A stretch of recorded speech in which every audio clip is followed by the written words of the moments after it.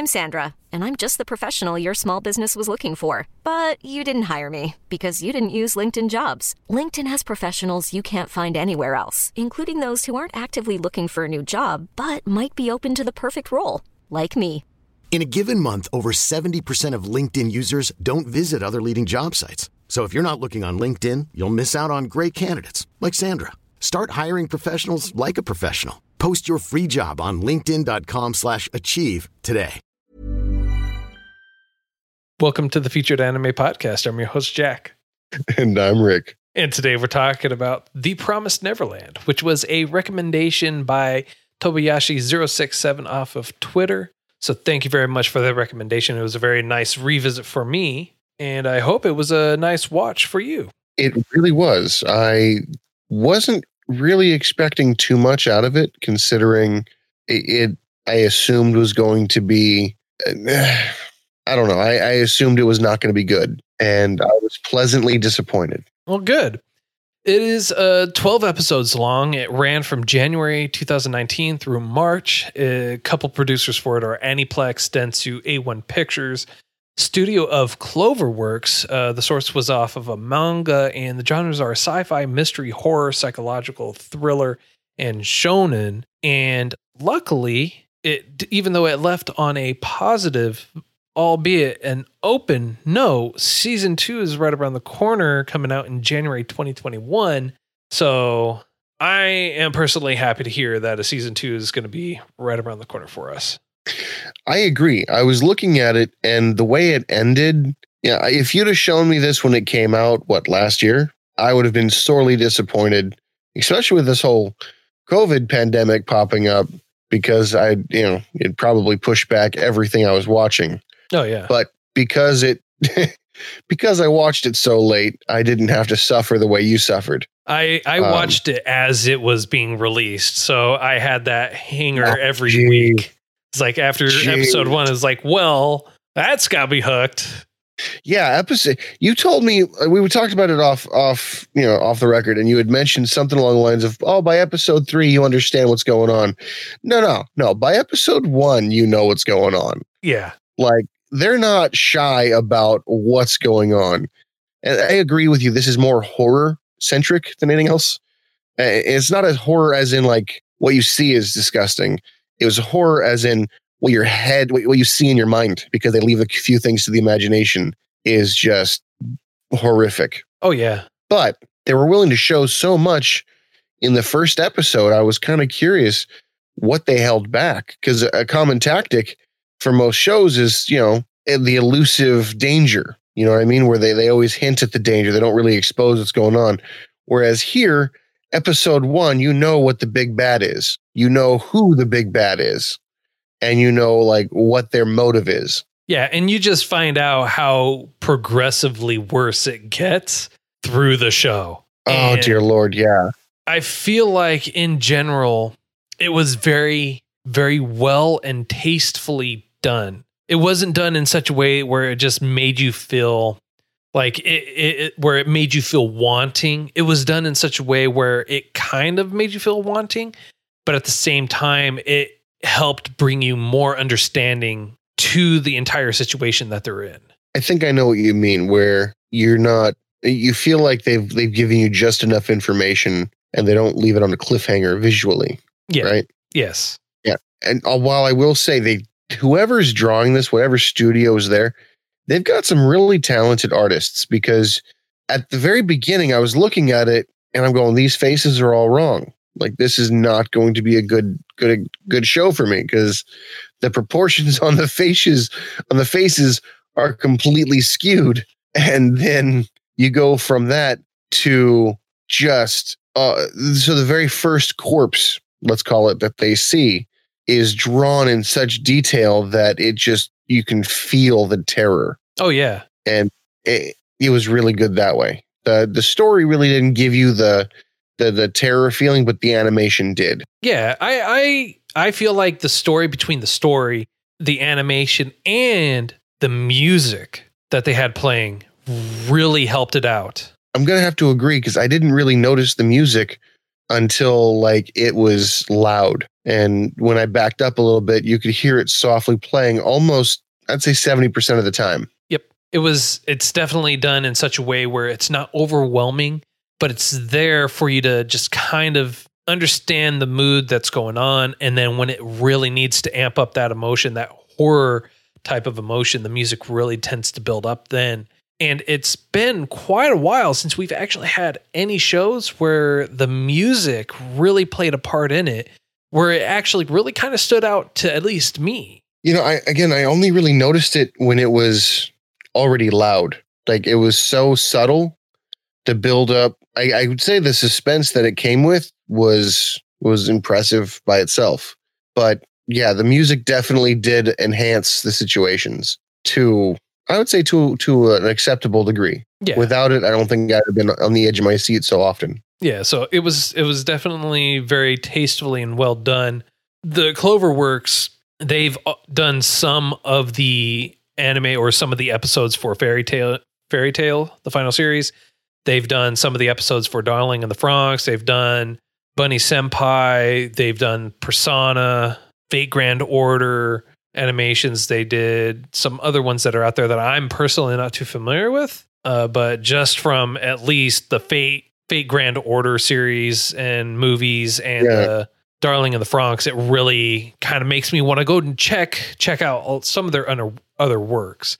Yeah, like, I agree with you. The range just by those two titles alone, Darling in the Franxx and Fate Stay, like the Grand Order, that it's impressive actually that they'd also be able to do this with you know, if you would have shown me those three things side by side, I would not have thought they came from the same artists, because there's really hardly any crossover in animation style. Yeah. So to show that kind of diversity, that's impressive. Yeah. And one of the things in terms of animation that I actually really enjoyed, especially when it came to this series, to The Promised Neverland, is the eyes. Everyone had different eyes, but even at that point when they were trying to convey a particular emotion, anger, sadness, horror, the eyes were always different when it came to that. And then when they had to reset and pretend to be happy, the eyes always had this look that they always fell back to as well. And you can instantly see what was being conveyed from the eyes, how they were being drawn. Yeah.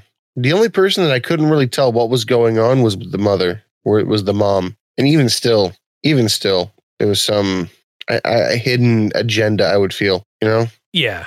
So to kind of give overall premise to anyone who has not seen this, is you're basically on an orphanage, and I use air quotes for orphanage because what it actually is, it's a farm, and the children on this farm are the produce. They are the product, and their whole the cattle. But yeah, they're just the cattle for these monsters, or demons is what they're called. And the mom, or mama, as they like to refer to her as, is the caretaker or the farmer for this farm. And basically, if you're 6 years old and you're the dumbest one out of the entire group, you're the first one to go. And then you have a baby that comes in and takes your place. Now, as messed up as that sounds, that is facts. If you're the smartest individual, if you are the smartest one there, you will last the longest. But the longest you will be able to stay there for is until you're 12 years old. And then once you're 12 years old, you're shipped out. You're given to a family, so to speak, but you're actually just going to be eaten. You find a foster home. Yeah. Basically, at the tender age of 12, assuming you are top marks on the tests and your brain has developed in such a fashion that it has accumulated such precious, juicy knowledge and has weathered the test of time as far as the array of emotions you'd go through. Your brain apparently is the most succulent dish these monsters eat. Yeah. And they do reference a couple different times that the three main protagonists, Emma, Ray, and Norman, they all reach perfect marks. They all have perfect marks. They're all age 11. They're all at the top, and they've been there the longest, since obviously they're all 11. And there's one in particular guy or demon that they're going to present them to.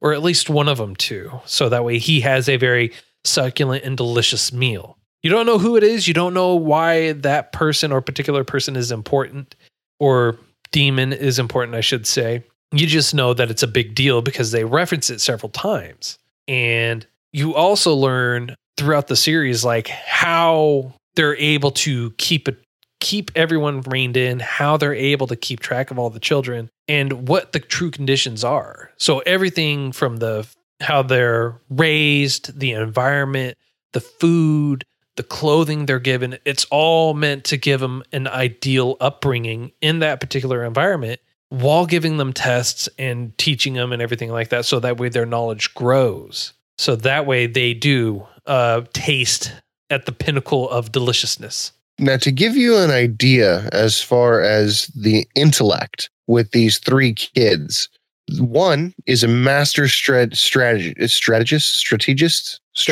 Yes. Yeah. Sorry. See, I've been one of the first to go. Like 6 years old, Rick. It's time to go. You're a little early for this world. Let's go. Foster home just for you. But the one is a master strategist. Another one is just a genius unto themselves.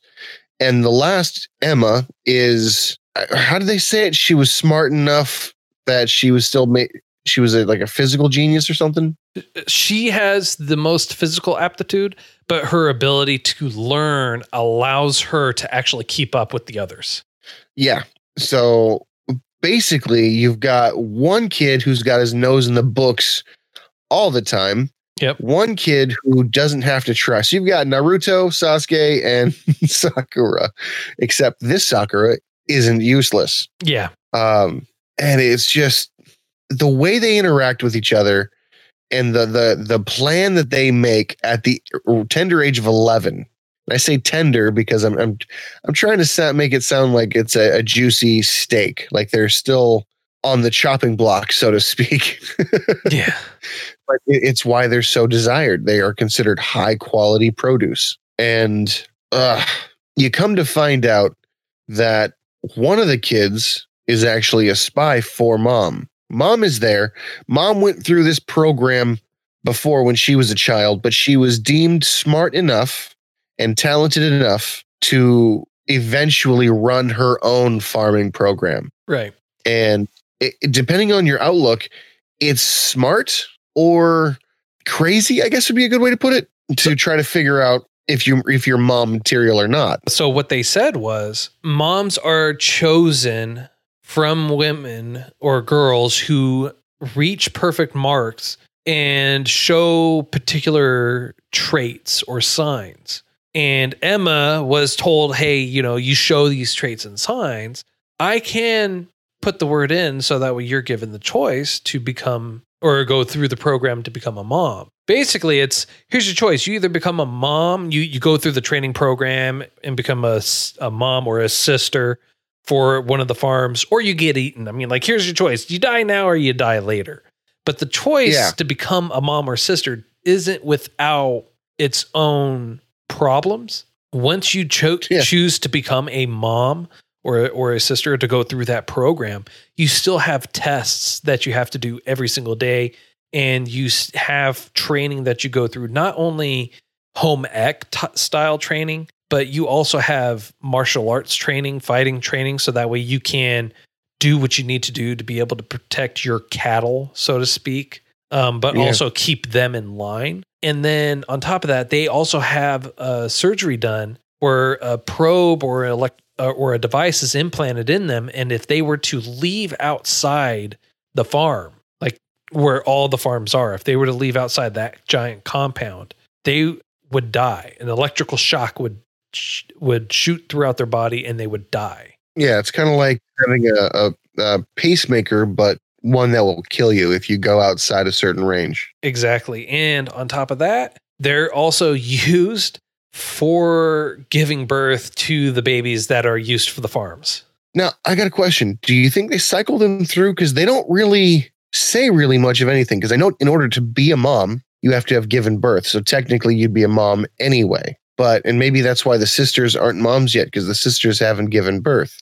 But these kids are coming from somewhere, right? Yeah. And obviously we saw Mom at the very end being pregnant and giving her little life's backstory and whatnot. And didn't they say like the quality of the kid you give off greatly affects whether or not you can be a mom? I don't believe they said anything in that regard.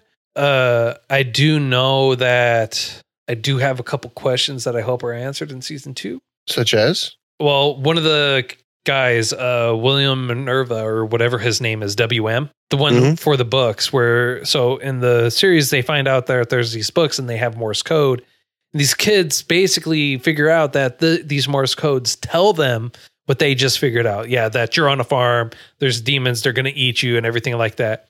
But also, so one of the characters that was in there for a little bit, Sister Crone, which I think she was really creepy in and of itself, but Oh, hard.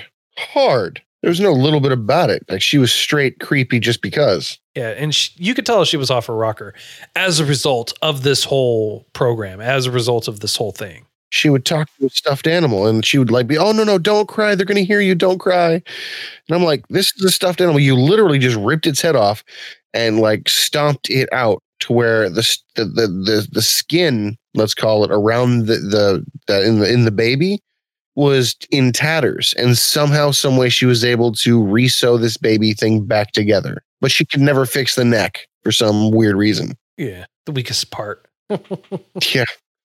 Well, I mean, I'm glad that she in the end she did die. Yeah, But the reason why I bring her up, right? So during that scene, I'm glad you brought up that she's dying. But during that end scene where they're flashing back through her whole cycle, her being offered that choice, her growing up in the thing, her being offered that choice, her going through the training and program. Then she spies on that doctor that's there, William Minerva, right? And then as that's the doctor? I'm assuming because he drops the pen as he's walking away and his initials, WM, are on it. I didn't get that. Yep. So that pen that she picked up from him dropping as he was walking away, she left that pen for Norman just before she left, along with that imprint of the key. Yeah. If you look at the pen, the initials are scratched on it. Huh. You have a better attention to detail than I do, because I didn't think about that. So, I mean, I could be reaching, but I think you're reaching in the appropriate direction, though. Why in this anime, they don't really do stuff because, like, there's always a reason for it, whether we find out now or 6 episodes from now. There's always a reason. Exactly. It's not something that's just shown just because. It's shown with a reason or a purpose. Now, I do have a question. They all have tracking devices implanted in their ears, right? Yes.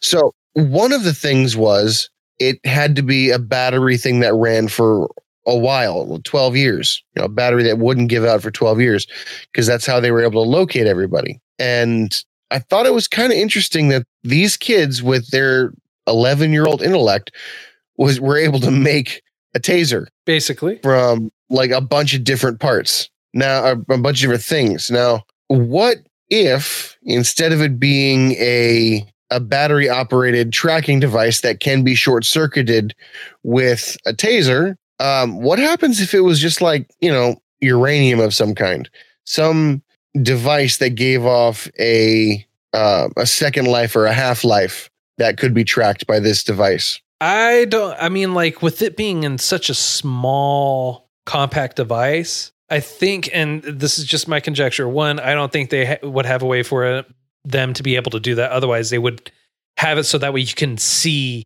who is which dot. I mean, like if you're going to go through the process to try and do that, I think part of the reason for them being shipped off at 12 and only at 12 is because that's roughly around the time frame, because it's basically implanted when you're 1 year old. You're there, it's implanted, and you have it for the next 11 years.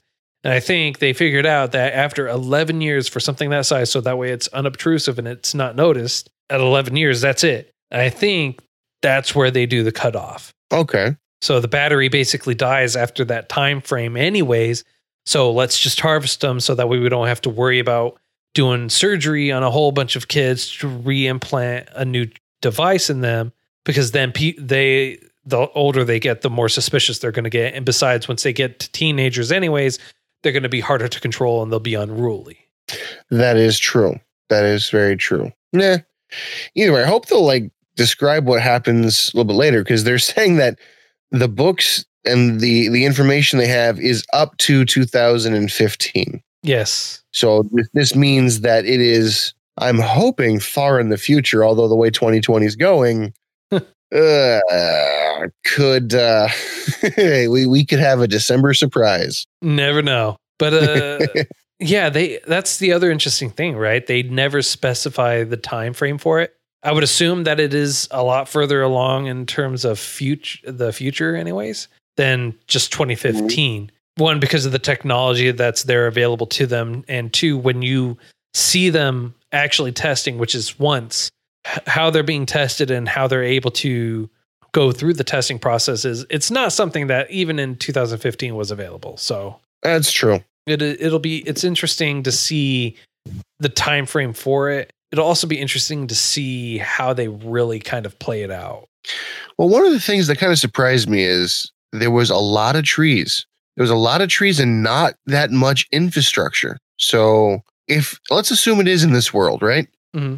Let's assume it is in 50 years from now.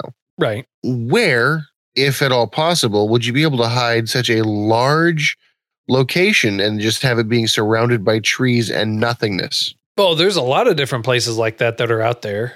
I mean, there's large swaths of land in America that are just largely unpopulated or untouched. Humans in general as a species tend to congregate on top of each other. I mean, like you should know, Rick, when you're flying on a plane, you're looking out, you'll see city and then nothing, city, then nothing. It's just like large sections where there's absolutely nothing. No, you got a point. It just, I don't know. It just seems like that seems to be the most fantastic portion of the whole anime to me, where you'd have just this beautiful location, this farming land, let's assume, in the middle of nowhere or in the middle of this, rainforest. So I don't know. It just, that part was the most unrealistic to me, because I don't really see too much fertile land being wasted that way. Well, for the demons, it's not being wasted. It's allowing them to control an environment as a whole. One, they're not having to worry about anything or anyone flying overhead. They're not having to worry about anyone coming in through the forest to get to there, because not only is this farm land protected by walls that are stupid high, but there's a straight drop cliff in between the wall and the forest that's right up against them. So I have a theory that I think you might enjoy, because I don't think you thought of it, hopefully. Okay. Imagine, if you will, that this is dystopian future, mm-hmm. where people evolved two different ways. The eaters and the breeders, where you've got those things, those demon-looking things, are just the furthest advance of humans. Humans have gone to the point where they've eaten everything, and the only thing they have left to do is breed lesser versions of themselves. Because the one time we get to see more than, two of these creatures, they're sitting in a round table and they're eating these flower things. And that's when we find out, like, the higher quality kids or harvest go to this one person. Right. But you do see other creatures or other monsters there, especially when they're making their escape too. They looked like cookie cutter, just like grunt, lower life form versions of the demons, Yeah. But that doesn't mean that they're any different from them. I mean, like, yeah, obviously you would have different tiers and hierarchy for it, but also at the same time, for them to be able to pull that technology still, cameras and everything else, because they do bring in a Polaroid camera at the very end. Yeah. Well, the Polaroid camera was just that. It was old. It was a Polaroid. It was right. It wasn't state of the art. Exactly. Because, they're not going to give them something that's state of the art, especially to a kid that's going to be eaten quickly. Yeah. But I think that there are cities, or if not cities, there are pockets of resistance that are still fighting them in the future, or wherever this is.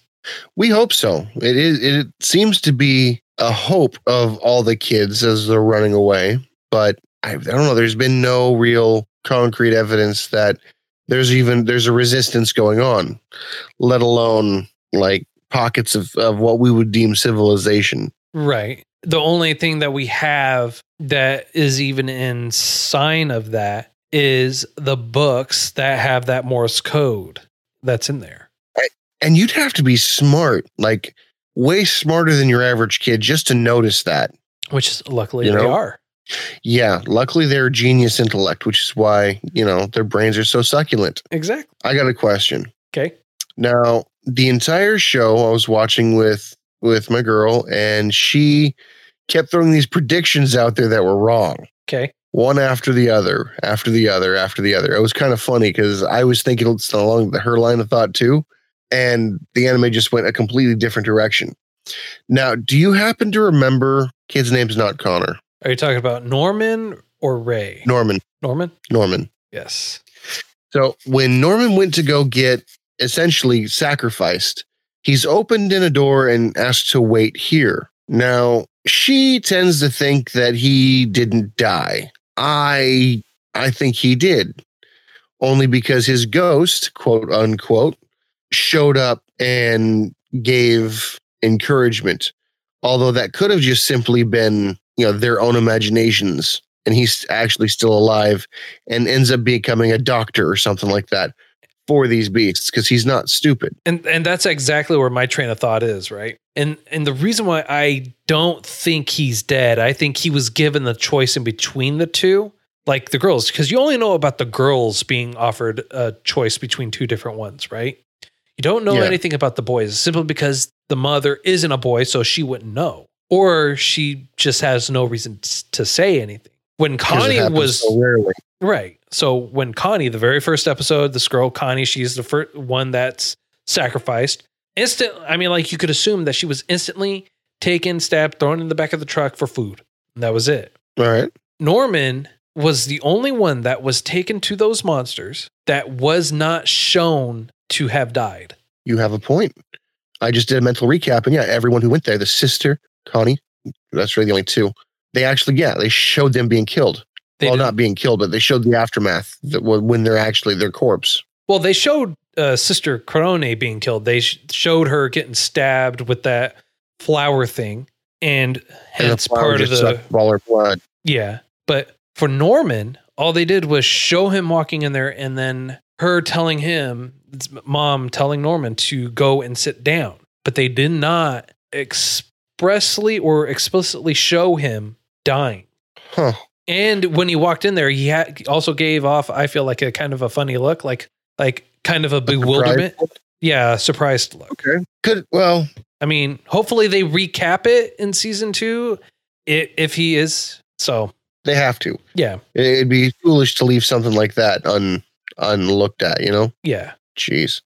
Now, what I thought was kind of cool was how Emma's whole existence kind of mirrored Isabella's existence, or Mom's existence, where Mom tried to escape once and was met with the horror that she couldn't. Yeah. Yeah. But I think that's kind of why the mom was like, hey, I think you'd be good as a mom too. I can recommend it if you want. And it goes to show that while Isabella tried to run on her own, the kids actually are the reason why that Emma's able to escape. And the last real gut shot for the whole thing for me was that you find out that Ray's real mom was the lady known as Mom. And not only did she know, he knew. Yeah. Because apparent memory glitch, or whatever you'd like to call it, plot armor would be a good way to put it. Plot device, this particular name is plot device, where he's able to remember everything since he was a fetus. Yeah. What is he says? It's infantile amnesia, and in rare circumstances or in rare cases, some babies don't incur that. They're actually able to remember. Yeah, that's step one to realizing he was really smart. I'm glad that they did specifically call out infantile amnesia because what infantile amnesia is basically before the age of 2, you basically can't remember anything. But some people, and it's a real thing, some people are able to recall certain episodic memories from before the age of 2. And that's what he says. And he says, it's not like I can recall everything as clear as day. I'm able to remember parts and pieces, and I'm able to recall certain things that are throughout it. Fair. Which kind of creepy if you think about it. Yeah. And so I'm glad they didn't just create something for the hell of it, to create that, this thing has never been around before. So we're going to create it so that way we have this plot armor to help tie it in. It is a very rare thing that does actually happen. It is kind of nice because they are bringing real stuff in. For instance, some of the books he was reading were real books. Some of the physics that they were doing are real world physics, like the water bottle rocket thing. Yeah. And what I thought was kind of cool is how the kid was able to throw the rock with the rope attached to it. Like, that's actually how you do it. Yep. So that was kind of cool. Yeah. For what it was, even though it was far-fetched, even though it was kind of out there in what it was, I'm glad that it brought some very real aspects back with it. Some realism with it. Yeah, me too. Made it feel like it wasn't so much based in fantasy, and it could have actually eventually happened. And that right there is kind of just that in itself is kind of a horrible idea, if you will. Yeah. But that's just to think that could actually potentially happen. It's a little more than worrisome. Yeah. So. Yep. No, I get you. But I think that's most of it, right? Yeah, I think we're pretty good on that. I think it's a great spot for us to leave off on a rating, sir. So on a scale of up to 10, how would you rate this? Because I know there's a second season coming out, I'm going to give it a 8. It had overall good quality, good graphics. The music, like you said, even though for me I didn't notice it till it was like, in your face. I thought it was well done. A lot of the time, music is there not to be noticed, but not to be the focal point, but to be an addition to something. And I think it did a really good job here. The plot, really interesting. Yep. Something that I'd be keen to see a second season for. And I thought that even if there wasn't a second season, they did a really good ending. Kind of a lackluster, happy-go-lucky ending, but still a good ending, in my opinion. Yeah. So 8. What about you? I actually also give it an 8. I also did a couple checks too, real quick. The time frame for when this actually happens, for all this is happening, is actually in the year 2044, 2045. Oh, we still got time then. We got time. We got ample time. But yeah, I give it an 8 because it was actually really good. And there's another thing that I actually really thought was done well. When they're escaping, how they're able to at least throw mom off is not by disabling all of the trackers. What they did was Ray cut off his ear that had the tracker part in it and left it in a fire. Emma then, while running away, also cut off part of her ear and threw it off to the side to throw mom off as well while they escaped. Now I got a question. Do you think they did that to all the kids where they had enough time to where they could just pluck out the things? I think they used the device to disable it because the only two that had bandages on their ears was Ray and Emma. Yeah, that's right. And I think the only reason why they didn't disable theirs is because they wanted to throw mom off just long enough so that way they can make their escape. Flawless. And painful. And painful, yes, but still flawless. Oh, yeah. The logic behind that is sound. All right. So next week is my choice, I believe. Yes. All right. So next week, we're actually going to go with another series that I've actually seen, believe it or not, Elfen Lied. And it came out in 2004, and it's about 13 episodes long. The genres are action, horror, psychological, supernatural, drama, romance, and setting. Okay. I think I've seen the first or so episode of Elfen Lied. Kind of graphic. It is very graphic. It's also very, very good. I think it's a really good show to watch, so it's definitely worth your time. Okay. I trust you. Oh, good. I hope so. So, yeah. So next week's episode is next week's series, I guess, will be Elfen Lied. It will be. Well, that's all the time that we have for today. I hope you all enjoyed this week's choice. Feel free to drop in the Discord, chat with us. We love to talk to you about the anime shows, games, anything else, really. We're always in there. We're always hanging out. We're always talking about anything and everything. And you can also reach out to us on Twitter. Give us recommendations on there, like Tobayashi067 did for the choice of Promised Neverland. And you can reach out to us on there at Those Anime Guys, on Facebook at Featured Anime Podcast, or email us at featuredanimepodcast@gmail.com. And if you're listening to this on YouTube, just go ahead and leave a comment. And don't forget to like, subscribe, or anything else. Rate us anywhere you listen to us. It really does help us out. And until next time, I'm Jack. And I'm Rick. And unless we're dinner, we'll see you next time. Ever catch yourself eating the same flavorless dinner 3 days in a row? Dreaming of something better? Well, HelloFresh is your guilt-free dream come true, baby. It's me, Keke Palmer. Let's wake up those taste buds with hot, juicy pecan-crusted chicken or garlic butter shrimp scampi. Hello Fresh. Stop dreaming of all the delicious possibilities and dig in at HelloFresh.com. Let's get this dinner party started.